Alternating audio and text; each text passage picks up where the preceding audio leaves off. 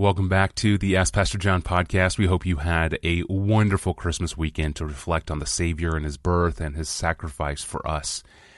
Jesus is beautiful, and we talk about His beauty a lot as a way of fleshing out what it means to have faith and to treasure Christ for all that He is for us.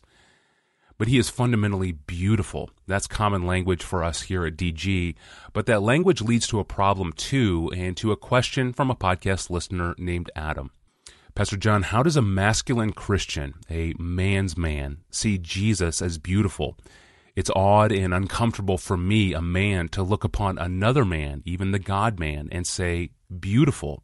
Yet I believe that expectation of men, indeed all people, is not only taught in Scripture, but a necessary ingredient to saving faith.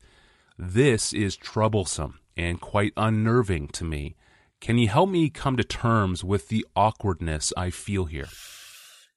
So should we feel awkward as men, or Christians in general, women or men, should we feel awkward, but especially men, seeing Jesus as beautiful? That was the first thing he said. And then, should we feel awkward to look upon the God-man and say, beautiful? Well, the answer is yes and no. Yes and no. If the term beautiful carries with it connotations of any sensuality at all, there should be an awkwardness in calling Jesus beautiful. Indeed, I would say, if the preponderance of what we mean when we say beautiful in reference to Jesus refers to His physical appearance, we should feel awkward. And here are the reasons, a couple of reasons. First, because when the Bible does talk about the physical appearance of the Son of Man on earth, it describes Him as the opposite of beautiful. Isaiah 53:2, He grew up before Him like a young plant, like a root out of dry ground. He had no form or majesty that we should look upon Him, and no beauty that we should desire Him. 52:14, As many were astonished at you, His appearance was so marred beyond human semblance, and His form beyond that of the children of mankind. So we should get out of our minds all notions that calling Jesus beautiful says anything about His physical appearance while He was on the earth. He was not physically beautiful as far as we know, and certainly not at the end of His life during His sufferings. In His exalted state, His resurrection glorified body, the way He's described in Revelation 1, for example, it would be completely appropriate to attach the word beautiful in a very exalted way. Here's what it says. I saw one like a son of man clothed in a long robe and with a golden sash around his chest. The hairs of his head were white like wool, like snow. His eyes were like a flame of fire. His feet were like burnished bronze refined in a furnace. His voice was like the roar of many waters. In his right hand he held 7 stars, and from his mouth came a sharp 2-edged sword, and his face was like the sun shining in full strength. That man is beautiful the way Niagara Falls is beautiful, the way the Northern Lights are beautiful, the way the Hubble telescope's pictures of the galaxies are beautiful. Nevertheless, I still stand by my statement, if the preponderance of what we mean when we say beautiful in reference to Jesus refers to His physical appearance, even His glorified appearance, we should feel awkward. Because, and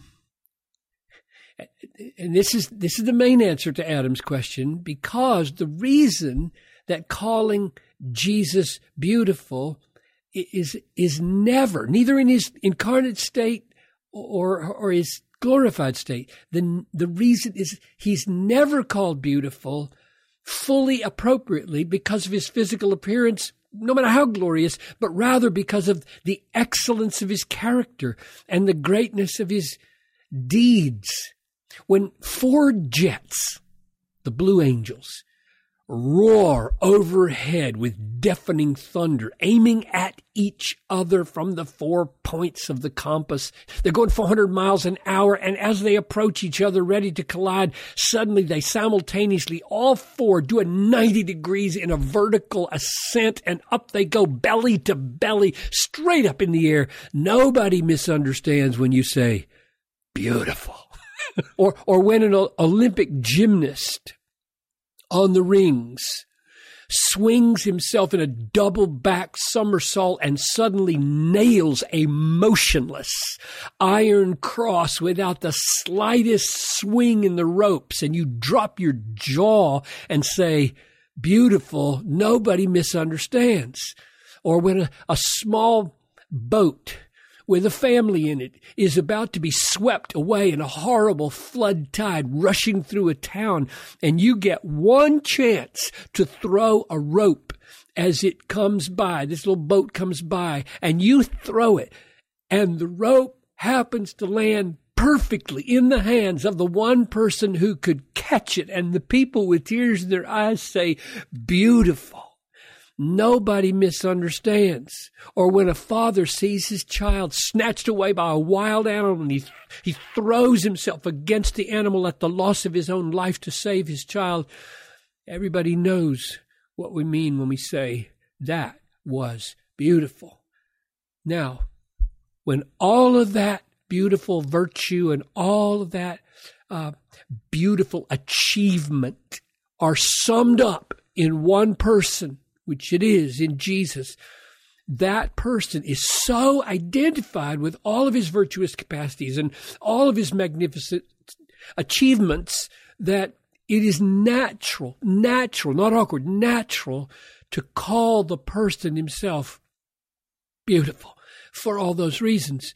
When Paul said, how beautiful are the feet of those who preach the good news, he meant the utter devotion, the self-sacrifice, the unflinching resolution, the overflowing love that motivated the feet to move toward the lost, made the feet beautiful. The feet aren't beautiful.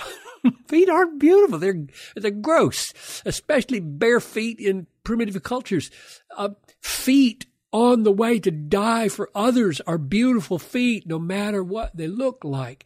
And the beauty of Christ that the devil does not want us to see or talk about or celebrate is not his physical appearance, but the peculiar glory, the peculiar brightness of all the excellencies that shines most brightly in the sacrifice of Christ on the cross and in the power of the resurrection. That's precisely what Paul meant when he said in 2 Corinthians 4:4, the God of this world has blinded the minds of unbelievers to keep them from seeing the light of the gospel of the glory or the beauty of Christ.